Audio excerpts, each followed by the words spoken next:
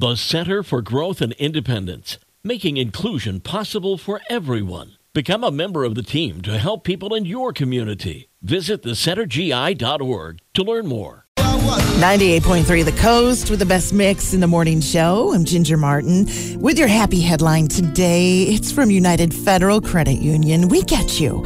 And oftentimes when somebody is asked what they would do if they won the lottery, people say they would give to their favorite charity. But this time it happened for real.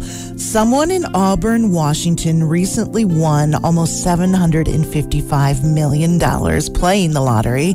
And as you probably know, lottery rules state that the store that sold the winning ticket gets a bonus.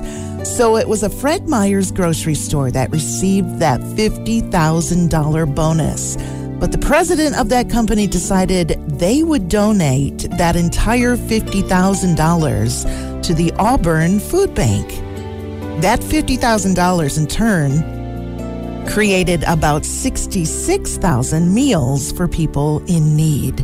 In addition, that president of Fred Meyer's gave $10,000 back to that store so the employees could enjoy a big celebration somehow. It's all good with today's happy headline from United Federal Credit Union. We get you on the coast.